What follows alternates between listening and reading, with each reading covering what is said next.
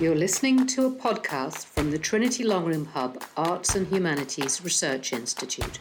Everyone, and welcome to the Longroom Hub in Trinity College Dublin. My name is David Kenny. I'm a professor in the law school. It's my honour to chair this event here tonight.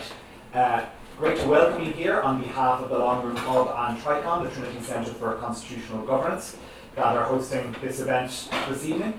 Two quick housekeeping matters before we start. If you need the bathroom, you can go in either direction. There is one back out the way you came and there are two this way. And if you need to escape in the event of a fire, the same applies. You can get out the way you came in and also another fire exit this way. So please bear in mind the exits in the event of an emergency. It's a great pleasure to welcome you all here to discuss the topic of women, family and care in the Constitution. I think it's particularly important to have events like this during referendums, and one of the things that TriCON, the Centre for Constitutional Governance, is very keen to promote is public discussion around the Constitution, and to try and have fora where we can discuss some particularly difficult issues that might be facing the country in its constitutional politics, and in particular during referendum campaigns, where we all kind of endure a constitutional law lecture for 3 weeks in order to decide how to vote. It's very good to have these fora where we can openly discuss things and ask questions. And so what you're going to hear this evening is, I think, some really in-depth discussion of what the proposed referendums coming up, the 39th and the 40th amendments to the Irish Constitution, are really all about. And you'll hear about that not from an advocacy perspective, but really from an in-depth analysis of their potential legal and constitutional effects, and how this fits in with Ireland's constitution and our practice of referendums.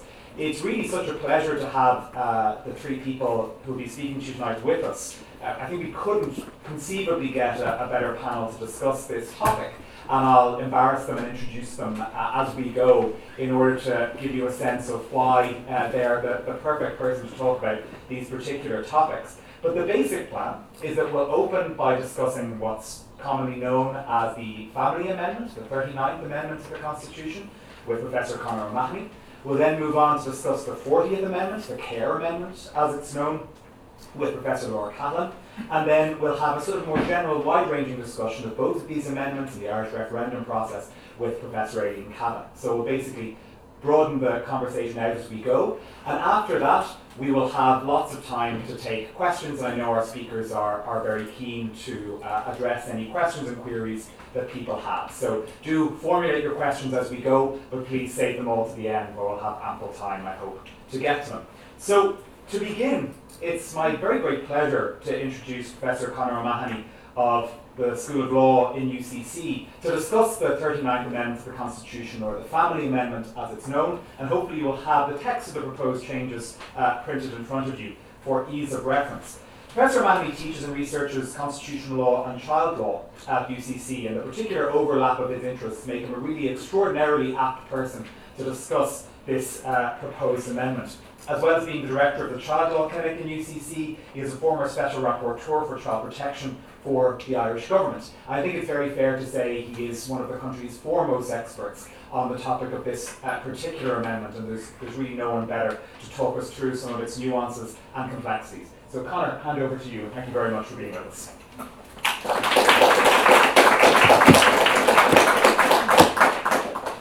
All right, thanks very much to David for the introduction, and to Aileen for the invitation to be with you here this evening. Referendum campaigns are always, I think, a time where, as David mentioned, it's really important that those of us who are working with issues relating to constitutional law in our day-to-day try to make an effort to bring some of our experience, I guess, to the wider public, because while obviously there will be some people who are very closely engaged with these things and make a lot of effort to keep up with constitutional law, I think it's not realistic to think that everyone's going to do that, and for a lot of people it's really only during referendum campaigns that they really have to think more deeply about it. And so it's always good for us to get the opportunity to try and play a role in that process. So, as David mentioned in his introduction, I'm going to focus on the Family Amendment. This referendum is unusual in that we have two referendums in one, and that's even, I think, causing a little bit of confusion in some quarters. it's not that we haven't had two votes on the same day before, we have, but usually or more commonly they will be quite distinct from each other and there will be no danger of confusion. This is perhaps a little bit different because both of the proposals relate to Article 41 of the Constitution. What I'm going to say in my remarks, I'm going to pitch this at a level where I'm going to assume that people have no knowledge. I know, looking around the room, there are people here who are coming with quite a bit of knowledge. So I'll ask you to be a little patient maybe for the first few minutes as I run through some of the basics, because I just want to make sure that we don't leave anybody behind if you're coming to this maybe from a position of not having studied this in any detail in the past. But that's the first basic point I want to make, is that there are two separate votes and people can vote yes, yes, no, no, or yes, no in any combination they want. The two votes are not in any way contingent on each other. So the 39th Amendment on the family will be proposing to amend Article 41 in respect of its definition of the family. So I'm going to spend a few minutes just sketching out what the current position is, because we can't understand the effect of the amendment unless we understand what it is we have now. So what we have now is what we will keep if we vote no, and then towards the end I'll speak a little bit about how that might change in the event that we vote yes.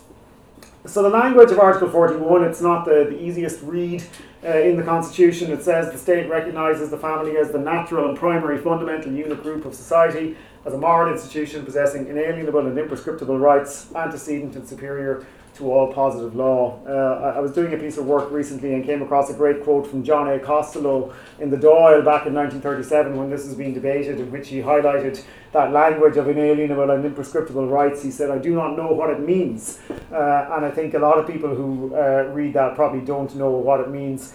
In a sense, I'm going to skip past that a little bit because it's not really what the amendment is focusing on. The more important parts come later. It goes on to say, the state therefore guarantees to protect the family in its constitution and authority.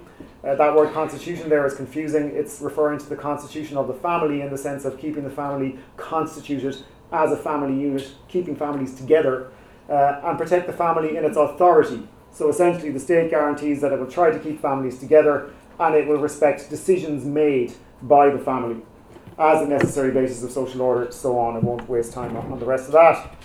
And the really important one for our purposes today, the state pledges itself to guard with special care the institution of marriage on which the family is founded and to protect it against attack.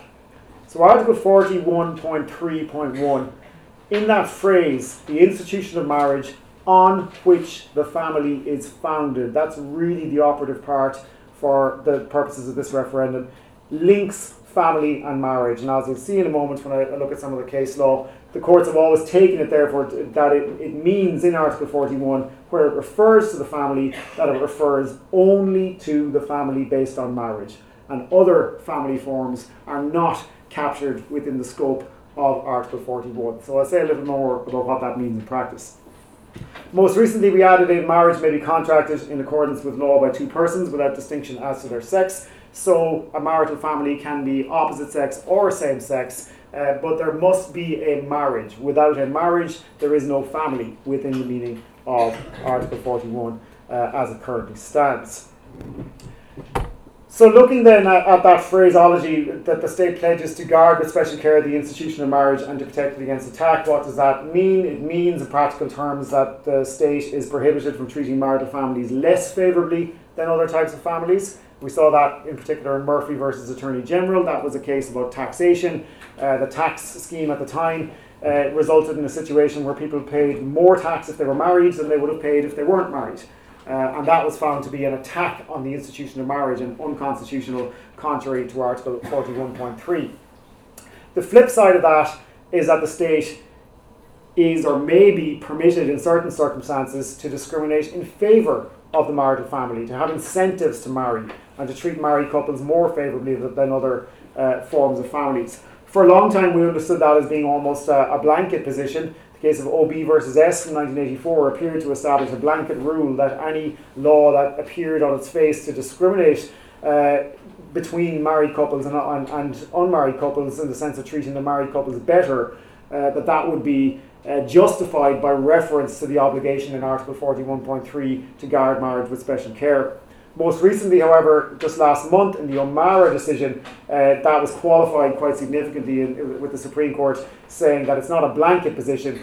It may be that the state is permitted to discriminate in favour of marriage, but it will need to provide a justification for that. That the mere existence of Article 41.3 won't be enough to smooth over that position, that some form of justification supporting that discrimination will have to be provided if it is to survive an Article 40.1 challenge, which of course the law in O'Mara didn't. So that's the kind of basic position, but the issue that's at the nub of the referendum, and the reason why we're having a referendum, really goes down to this definitional issue, which is the fact that the family, with a capital F in Article 41, and we may speak later on about some of the significance of the use of a capital F in some of these provisions, and otherwise, and ironically I appear to have omitted the capital F in my quotation on that slide.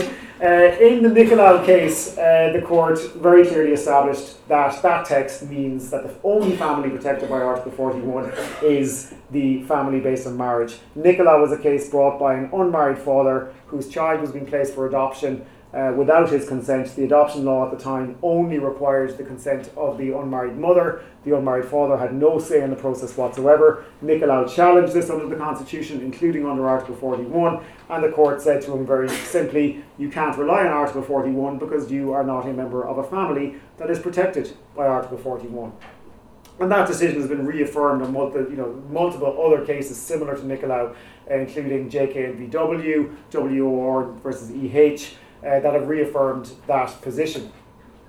The Murray case did clarify that you don't have to have children, that a simple marriage is enough. A married couple without children are still considered to be a family for the purposes of Article 41. The Murray case was a case brought by a married couple who had been given life in prison for murdering a guard, and who wanted to exercise their right to found a family while in prison. That action wasn't ultimately successful, but it was found that they did meet the criteria of being a family within the meaning of Article 41. And most recently, MacD versus L would have reaffirmed all this again in 2010. MacD versus L was a case brought by a lesbian couple who had had a child using sperm donated by a friend of theirs, fell into a dispute with him around guardianship and access arrangements. And at the time, this was before the marriage equality referendum, so they couldn't get married at that time, and it was found that as an unmarried couple that they had no rights under Article 41 of the Constitution. Now, one of the questions that arises here is around what's the practical effect of this? How much does that really matter? And in lots of cases, not so much. In lots of cases, the legislation, which is really where most of the work in family law is done, is at the legislative level rather than the constitutional level. And in many cases, legislation since 1937 has evolved so that quite a number of these discriminations and different differential treatments have been ironed out. But there are some that remain, and of course there's always potential that more could arise in the future. So if we try and narrow down the focus and say what's really different, what really matters about the fact that you have some family forms that have constitutional rights and others that don't. Well, here are the few things I would like to highlight in that respect. If we look at unmarried mothers do have constitutional rights in respect of their children. That was established as far back as 1980 in the case of G versus Bord Thola. But the court found that those rights did not derive from Article 41 because obviously there's no marriage. Those rights are protected by the personal rights guarantee of Article 40.3. You might say, why does that matter? Because they have constitutional rights. Well, it matters because the phrasing of Article 40.3 is quite different. It doesn't have that lofty natural law language that John A. Costello didn't understand. It doesn't have inalienable and imprescriptible rights. It only protects rights as far as practicable. And in a moment I'll give a concrete example of why that matters.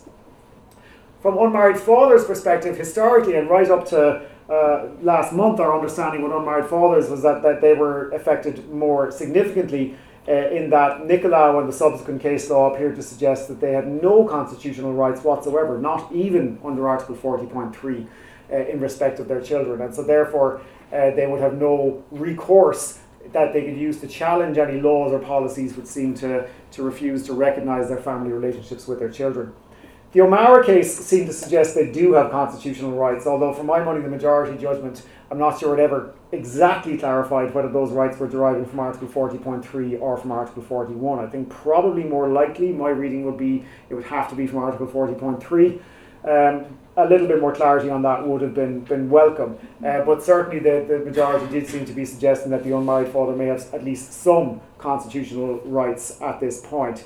But at best, I think probably they're in the same position as the unmarried mother in that those rights are of a slightly lesser nature. One concrete example of why that matters would be the cases we've seen in the area of adoption. Unmarried mother's rights, and then by extension unmarried father's rights, essentially can be restricted more easily because they are deemed to be rights that need only be protected as far as practicable and are not inalienable and imprescriptible. We've seen multiple adoption cases over the years where mothers placed children for adoption and changed their mind later, and a court dispute arose as to whether or not the adoption could proceed without the consent of the unmarried mother. Essentially, in cases where it was an unmarried mother, we saw multiple different judgments, some of which I list on the screen, where the consent was dispensed with on the basis that at this stage it wouldn't be in the best interest of the child to return that child to the natural parents after such a long gap.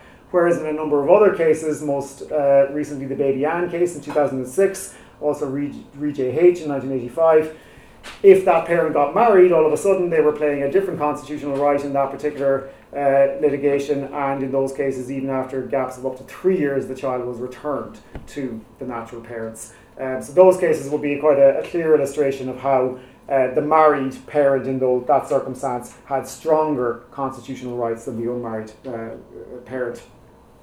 Unmarried fathers, up until January, I would have been saying unmarried fathers would have had no possibility of challenging any laws or policies which excluded them or discriminated against them. O'Mara now qualifies our understanding of that. They can now seek to challenge that, whether under Article 40.3 or under Article 40.1, but they still cannot rely on Article 41 and those more strongly protected rights to challenge that. And the same is to be said about same-sex couples based on MACD versus L. They also cannot rely on Article 41 to challenge any laws or policies which exclude them or discriminate against them. So the whole proposal we are voting on, in simple terms, is as follows: that phrase on which the family is founded in Article 41.3.1 would be removed to break the link between marriage and family. And you could have stopped there. That would have been probably a simpler referendum and there'd be a lot less ink spilt. But what the proposal is also doing is adding in some text. On the right hand side of the screen there you see they're adding in Article 41.1.1. The state recognises the family whether founded on marriage or on other durable relationships. So the big questions, really, the talking points, and I see my time is coming to an end, but this is my last slide. The talking points around this really almost all focus in on that question of durable relationships. So to a certain extent, the decision to add that language in rather than simply remove the phrase on which the family is founded has become the focus of a lot of the debate. What is a durable relationship? How is that defined? Simple answer is right now we don't know. We don't have a definition of that. Should we expect one? My own view is that we shouldn't expect a definition of that in the text of the Constitution. That's not how constitutional law normally works. Trying to define something very, very precisely with something which is very malleable and evolves all the time, our understanding of family life. The Constitution typically does things in very open, textured, vague texts precisely to allow for flexibility. So I don't personally think that putting a definition of that into the text of the Constitution would be in line with our approach to other social policy issues in constitutional law. Should we define it in legislation? In family law terms, really, so much of family law is based on giving courts discretion to deal with the individualised circumstances of the case in front of them. We don't have a very heavily rules-based system of family law in this country. We have a much more discretion-based system of family law. If you define families and give one definition of it, it's likely that definition will almost immediately exclude people and become quite problematic. So who decides how it will be defined is another big talking point in the campaign. And there's this question of, will it be for the courts to decide? And you'll hear that being said a lot. In the ultimate analysis, if a case ends up in court, yes, the courts will have to determine what is and what isn't a durable relationship and whether or not something comes within the scope of that. But, and this is the thing which has been discussed far less, the way our constitutional law typically works in cases like this is that the Oireachtas, in the first instance, will legislate and will take a view in legislation as to which durable relationships are worthy of protection and which are not. Or the government in its policy will do the same thing. Cases will only get to court in the event that somebody feels excluded by those laws or policies and challenges them. Then the court will have to decide, yes, in the ultimate analysis, what's in and what's out. But as a matter of social policy, the overwhelming dynamic in our courts is that they would be extremely deferential to any judgment made by the Oireachtas or by the government in the first instance. So the idea that the courts are going to be the only ones having a say on this, to my mind, is really devoid of context in how Irish constitutional law works. So I'm happy to come back to that in Q&A. The last point I want to make, as I'm slightly over time, is about whether or not differential treatment between marital and extramarital families will still be permitted. Because again, you're hearing some people saying that is this about trying to equalise them and saying, well, actually now we must always treat all families the same. My view is that looking at the principles established in some of the cases I cited earlier, my view would be that because of the fact that Article 41.3 and that obligation to guard marriage with special care and protect it against attack is still going to be in the text of Article 41, that will still potentially provide cover for certain laws that might treat marital relationships differently or more favourably than relationships not based on marriage. But the O'Mara principle would still apply, which is that any such differential treatment would need to be justified if it were to survive an equality-based challenge. So that's trying to cram quite a bit into 15 minutes, but as I said, we can go. We're trying to leave as much time as possible for Q&A, so I'm very happy to go into any of those points in more detail at that stage. But for now, I will leave it there. Thank you very much.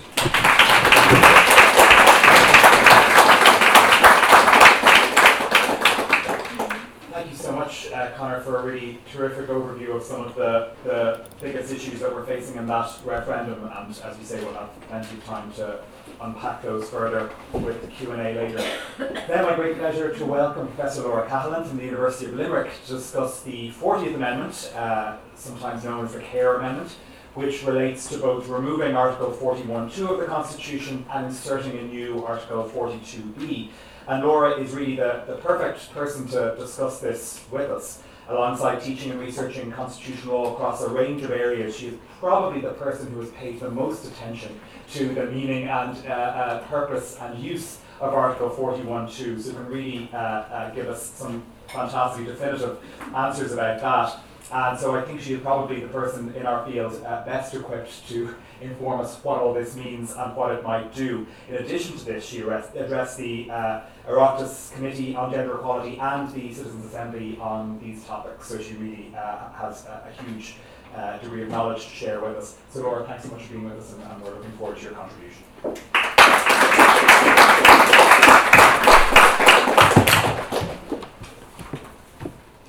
Thank you very much.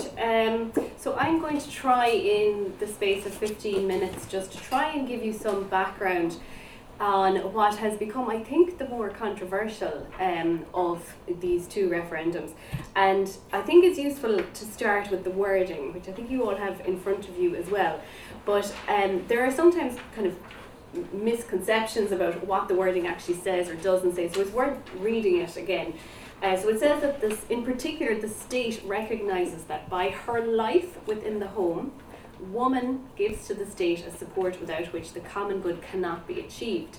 The state shall therefore endeavour to ensure that mothers shall not be obliged by economic necessity to engage in labour to the neglect of their duties in the home. Now, a lot of people, when they read that article of the Constitution, ask, where did that come from? How did that make its way into the Constitution? And there are lots of different influences behind it.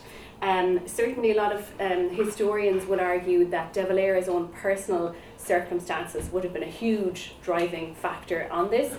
Many people know that De Valera was sent home to live and be brought up by his grandmother in Ireland when his mother couldn't afford to work and mind him, and his mother stayed in New York. And we've seen in his writings and in his archives how deeply he was affected by the loss of his mother out of his life, and he wrote quite a bit about the importance of a mother in a child's life. So that was certainly an influence, but there would have been a lot more influences than just that going into this particular provision.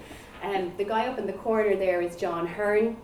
He's the lawyer that wrote our constitution, and he was a comparative law scholar. He would have been very familiar with the European constitutions of the day, and all of those constitutions had references to protection of maternity. So this wasn't a uniquely Irish idea, this idea that we somehow protect the idea of maternity. What maybe was more unique to Ireland was the fact of, or the influence maybe of Catholic social thinking and Catholic social teaching. And there were a number of people involved in the drafting of our constitution, members of the Jesuit community, for example, but in particular the guy at the bottom here, John Charles McQuaid, who later became an archbishop, and who had maybe less influence than some people may often think, but certainly he had a huge amount of influence on this particular provision. And in fact, his wording that he sent into the committee was the wording that was actually used in the final version. So his wording is the X draft here that you can see in the blue. And that was taken from a publication from the Vatican, a papal encyclical called Rerum Novarum, that spoke about how women were by nature fitted for homework. So obviously this was a very strong influence behind the idea and why it ended up in the Constitution. But you might also then ask, well, what was the point in putting it into the Constitution? What was intended that it would achieve by putting it in there? And there are some very interesting quotes from the debates in the Dáil, because when the Constitution was being debated, there were protests by women's groups, and Eamon de Valera couldn't understand this, couldn't understand how there was opposition to it. He's saying, this is all about protecting mothers. What's the problem here? But then people started asking him more questions, saying, well, how are you going to actually achieve the aim that's set out here? How are you going to achieve this idea that mothers shouldn't be forced through economic necessity to work outside the home if what they really want to do is to stay in the home? Is the state actually going to do anything to help them? And De Valera gave a kind of a typical politician-y answer to that, in that he didn't really answer the question.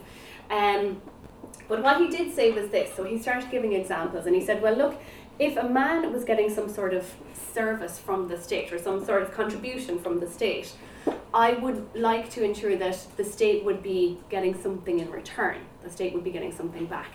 So in other words, if the state was providing payments to a man, he'd have to complete some sort of community service in return for the payment. But De Valera said, but a woman, a mother, is providing such an important service to the community already that I wouldn't be requiring anything in return. So by being a mother, that somehow would qualify as being able to get some sort of payment from the state. This was the kind of vague assertion that there might be some sort of economic benefit out of it. The problem was that was never made explicit in the wording, and that was never something that the state actually did in its policies. Never actually provided any benefits for women coming out of that particular article. And I might come back to the wording again in a minute, just to show why that never happened, and it's a particular weakness in the wording. But first of all, another question that people often ask with regard to this provision that is, it's been in the Constitution since 1937, what has it ever done in law? Has it ever come up in the case law? And when it has come up, what have the courts actually said about this article? And funnily enough, it hasn't actually come up very often in case law. It took a number of years for it to arise as a distinct issue in the case law. And most of the cases where it has arisen, it has received a sort of an unusual reading by the courts, and very often quite a negative reading by the courts. And the De Burca versus the Attorney General, I think, is a good illustration of that. Because this is a case which challenged the law, which had effectively excluded women from juries since 1927. And the law was declared unconstitutional in the end. It was struck down. It was a great win for the women of Ireland. But the Chief Justice O'Higgins in the case, he disagreed with his colleagues, and he interprets women's exclusion from juries as conferring a benefit on women. So he said it's not about excluding them from the jury, this is a benefit, and he says it's almost mandatory under Article 41.2, because otherwise you'd be forcing women to serve on duties and you'd be taking them away from their duties in the home. So that was how he was reading Article 41.2, and that's just one example of a kind of where we've had a strange reading in the courts. The Dennehy and Louth cases mentioned there, in those cases the provision was used to justify discrimination against men. In the case where you had social welfare payments being given to women, and when this was challenged on equality grounds, the basis that the courts decided that these people would not win their cases was Article 41.2, that again this was about conferring a benefit on women. But eventually a case did arise before the courts where Article 41.2 was looked at in more detail, and it was in the context of a marital separation case, and in particular in relation to the distribution of property, because at the time we didn't have joint ownership legislation, and the house in this particular case, L versus L, was in the name of the husband only. Now there was a rule at the time that if the wife had contributed to the mortgage payments or the purchase price of the house, then she could gain a beneficial interest in the house at least. However, in this particular case, Mrs. L was a housewife, so she didn't have any independent means. She couldn't possibly have contributed to mortgage payments or the price of the house, so there was no way she could possibly gain a beneficial interest in her own family home. But instead her lawyers decided to make an argument on the basis of Article 41.2. And they said, look at this article in the Constitution, the language around it. The idea is that you're prioritising the role of the housewife. This is the ideal, this is what we want, women to be at home raising their children, and the state is given a duty to protect this role. And so then those people who choose that role should not be put at a disadvantage in law. And when the case came before the High Court, Mr. Justice Barr agreed with these arguments, and he saw the ridiculousness of a situation whereby the Constitution prizes the housewife and uses all this grand language to tell us how important and what they're doing for the common good and so on, but yet they're being put at a disadvantage in law, because the woman who goes out to work, who can earn her own money, can then contribute to the purchase price of the house or the mortgage payments and gain a beneficial interest in the family home. Whereas the woman who performs the constitutionally preferred role of wife and mother doesn't have her own money and can't gain that advantage. So Mr. Justice Barr used Article 41.2 to give rights in this scenario. However, it was appealed to the Supreme Court, and the Supreme Court, in what feels like a pretty angry judgment actually, and they were very critical of Mr. Justice Barr, because they said he had overstepped his role, because judges, in theory at least, are not supposed to make law. They are supposed to interpret the law and apply the law. And the Supreme Court said that what Mr. Justice Barr had done was to create something new. So they said these rights don't exist in Article 41.2. He is creating new law, and he doesn't have the authority to do that. So what this case really did was to render this provision legally meaningless in effect, because it was felt there are no rights coming from this, and there were no cases after that point which ever really gained anything beneficial from it. There was one or two cases in the family and separation context, but nothing really concrete coming from it. And so on the basis of the case law, we can say with a fair degree of confidence that it doesn't do anything for women. So there is no right to remain in the home, certainly no right to economic support. It's not as if you can take a case to court saying that the state should ensure that I can stay at home. It appears in fact that there are no legal rights arising from it, at least no legally enforceable obligation arising out of it. Worse again, as the Chief Justice O'Donnell pointed out recently in the O'Mara decision, it may not even apply to all women or all mothers. In fact, it's likely that it just applies to married mothers.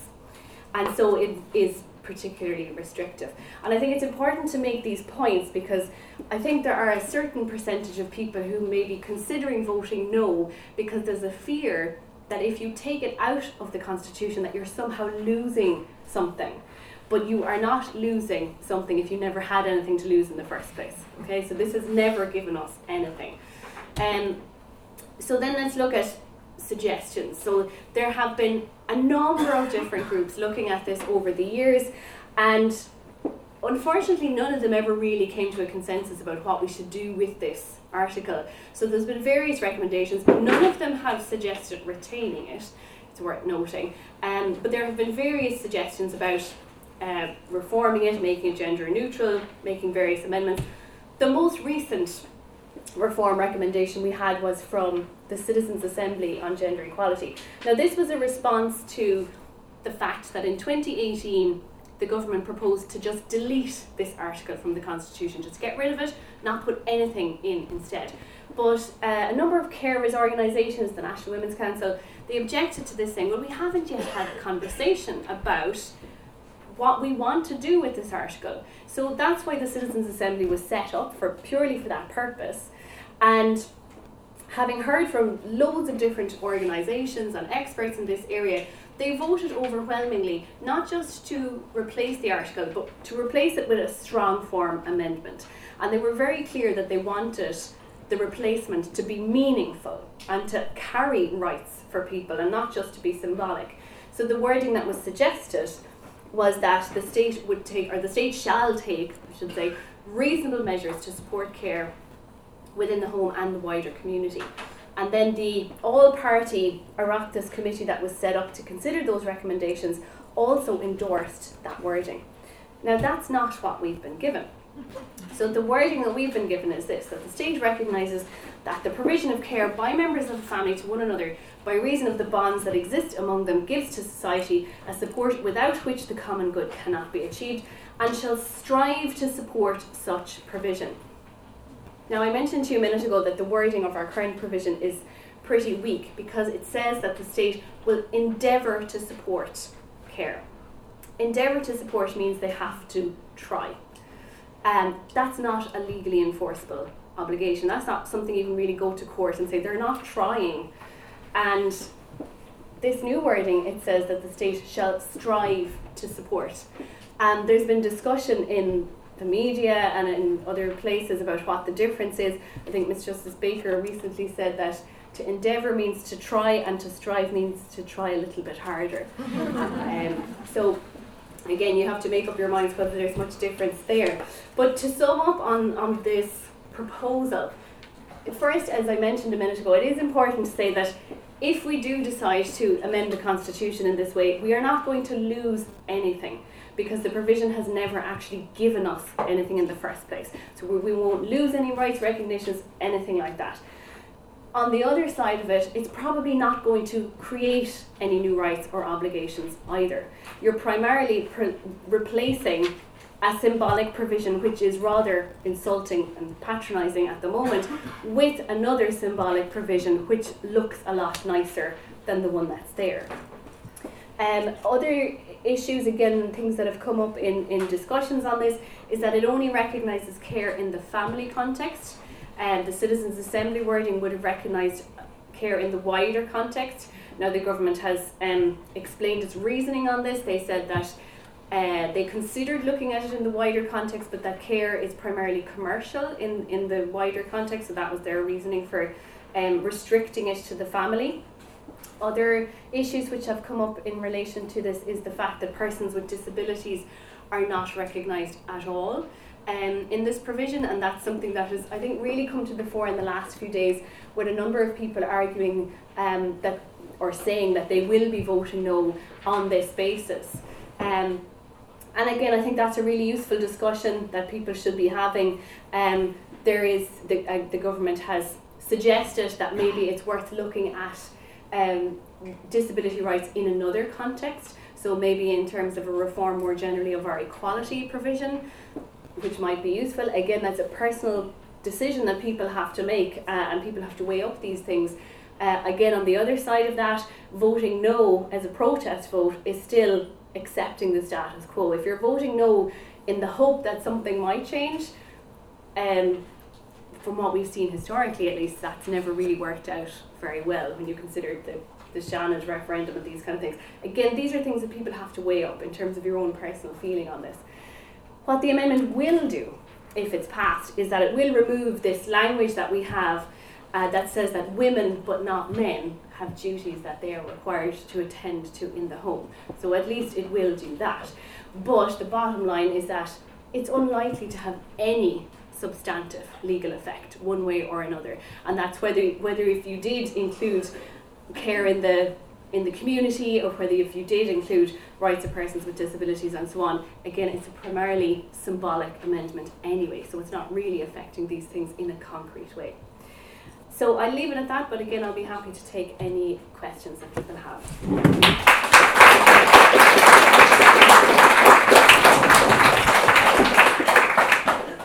Thank you so much, Laura, for a terrific and really comprehensive tour of those proposed changes.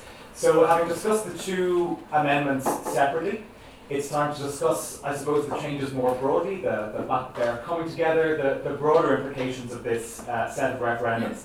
And for that, I'm delighted to be joined by the chair of TriCON in Trinity, Professor Aileen Kavanagh, Professor of Constitutional Law and Governance. And Aileen has published on very many aspects of constitutional law and theory in Ireland, the UK, Canada, beyond, and has published on the topic of referendums in Ireland with me, indeed, before. And about a year ago, on Valentine's Day, held her inaugural lecture in Trinity on the subject of referendums. So she loves them so much, she's willing to give up her Valentine's Day to talk about them, and we're delighted that she's chosen to give up this evening to talk to us as well. Thank you, Aileen.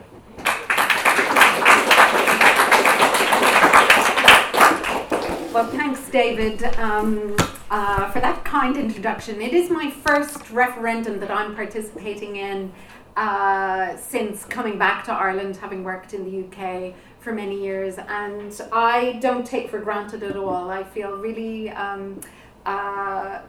appreciative of the fact that I have a vote and I have a voice in this debate, as everybody does in this room. That is not to be taken for granted. Not many constitutions across Europe or the world allow for this ongoing referendum on important social issues. So a constitution, it sets up the framework for government, it expresses the main principles on which the state is founded, and it's not just a lawyer's law, it's a people's law, and we have to be able to pick up that document and see ourselves in that. It has to resonate with us and with Irish society today. And both of these proposed changes, both of these referendums, speak to that symbolic sense of identity. Are we looking at the Constitution and seeing our families? Are we seeing how we understand women and their role in contemporary society? There is a dimension simply of the expressive value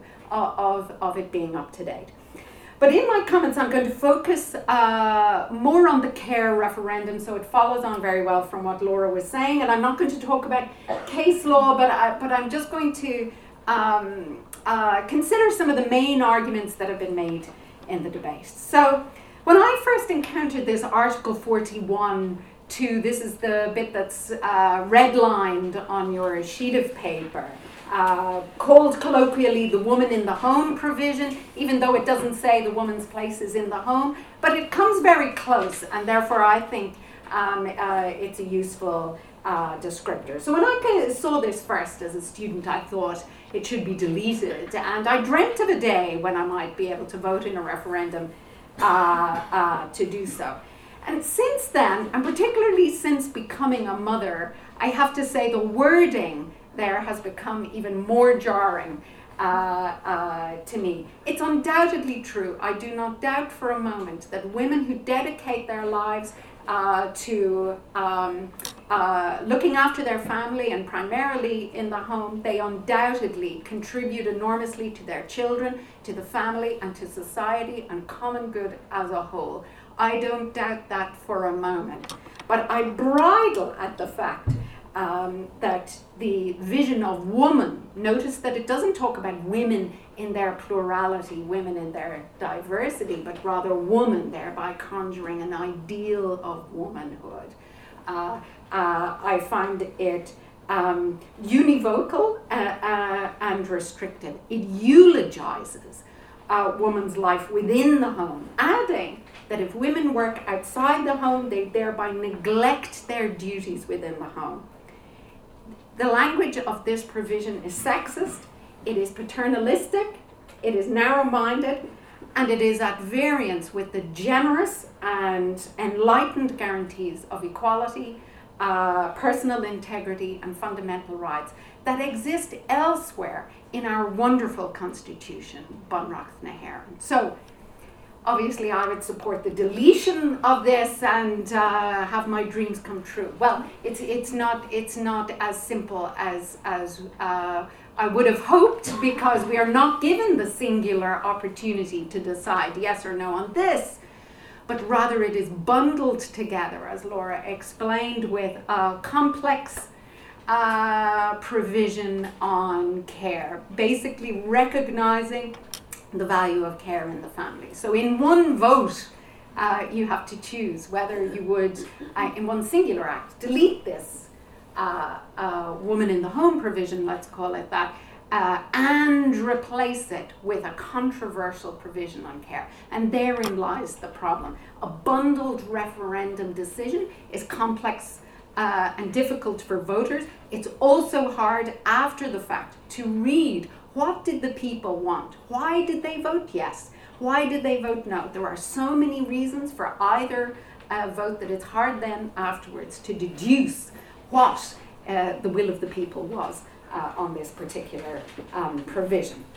Okay, so let's have a look at the care provision, and that's also on your handout. Care is a very broad term, obviously. This is also a very awkward provision. It's garnered a lot of criticism, and I'll just go through them here. One is the claim that it is implicitly sexist, that this provision is implicitly sexist. The other criticism I've seen is that it prioritizes or presumes that only care within the home is of value. It excludes any obligation to consider care elsewhere. And thirdly, that it is a pious aspiration with no real commitment behind it. So, in other words, the argument that it doesn't go far enough. Now, many argue that we could remedy those defects by creating a stronger and what's called a justiciable obligation. In other words, a claim right that people could take to court and say, my constitutional right has been violated, and that could prompt a remedy given by the court. So let's just go through them briefly. Is it implicitly sexist?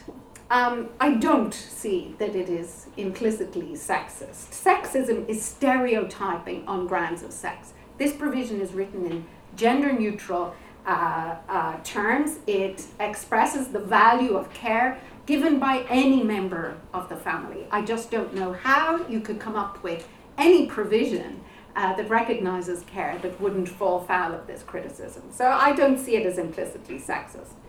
Does it presume or prioritize or that only care within the home is valuable? I would say it does not presume that. It values care within the home. It asks us and asks the state bodies to recognize care within the home, but that doesn't preclude any number of pieces of legislation or indeed a sense of obligation in government to provide care within society as a whole. What about the argument that it's a pious aspiration with no teeth, intentionally so that the government could be let off the hook? They have nice words in the Constitution and then back to business as usual.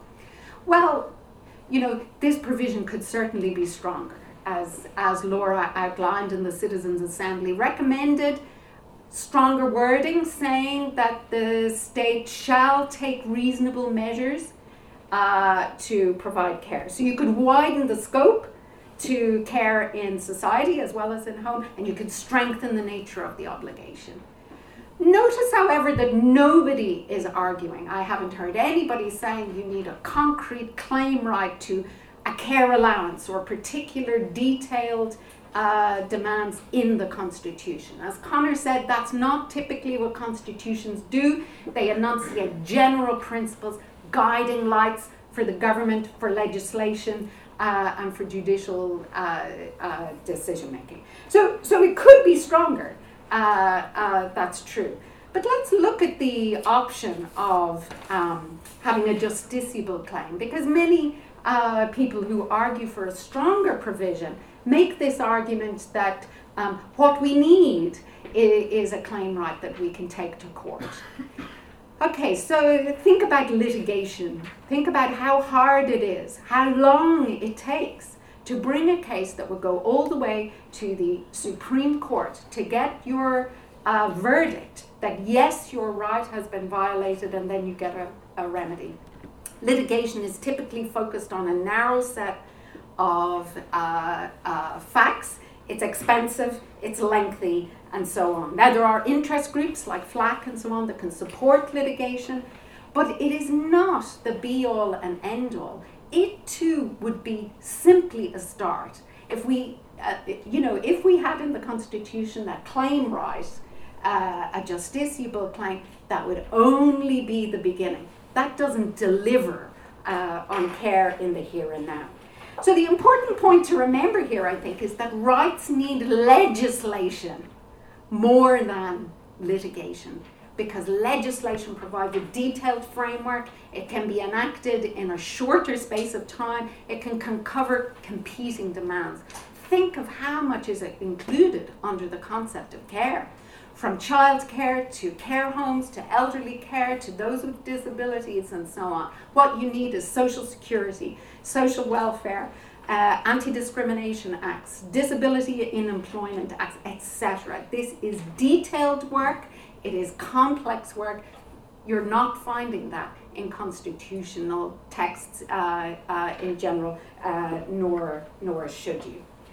Okay, so I just want to end with a few comments on what are the consequences of voting yes versus the consequences of voting no. So here's what I think are the consequences of voting yes. So the first consequence is that you would delete the woman in the home provision. So you would get rid of that woman in the home provision. That's a concrete change. That's a difference on the status quo. That provision is gone. That's a concrete deliverable on a yes vote. The second is that you would include within the Constitution some recognition of some care. Not all care, not enough care, not a strong enough obligation, but something, somewhere to start. That is why many of the political parties are supporting yes, yes, and. In other words, we take this reform now, and we use that to leverage further change in the future. The other possible benefit would be a spur to policy making. So many ministers have said around the cabinet table, competing resources, there's the climate, there is immigration, there's the housing crisis, there's a health demand, etc. And to be able to say, look, the people voted for recognition of some care in the home. We need to put our money where our mouths were. We need to deliver on this. You may be very cynical or skeptical about those claims, but it is plausible that an argument could be made that if there's a yes vote on some care, this could be leveraged politically. The final possible advantage would be that it would play a role in judicial decision making. Now, on its own, this provision on care cannot ground a complete case that you can go to the Supreme Court and say, I have a right to care.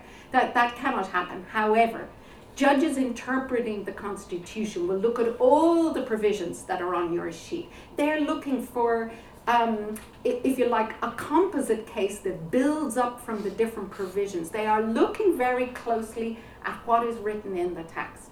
And if there is a recognition of care within the home, by any family member, by women or men, this could make a difference. It's hard to predict exactly, but it could. And this is all aside from, if you like, the symbolic change. What does it say about us if we get rid of the woman in the home provision and embrace care as a constitutional value? Not something to get euphoric about, but something. We say then we care about care. Okay, what are the consequences then of a no? Well, a no preserves the status quo. A no vote is an active decision to preserve the status quo. So we keep the women in the home provision. We have no explicit recognition of any care then in the Constitution.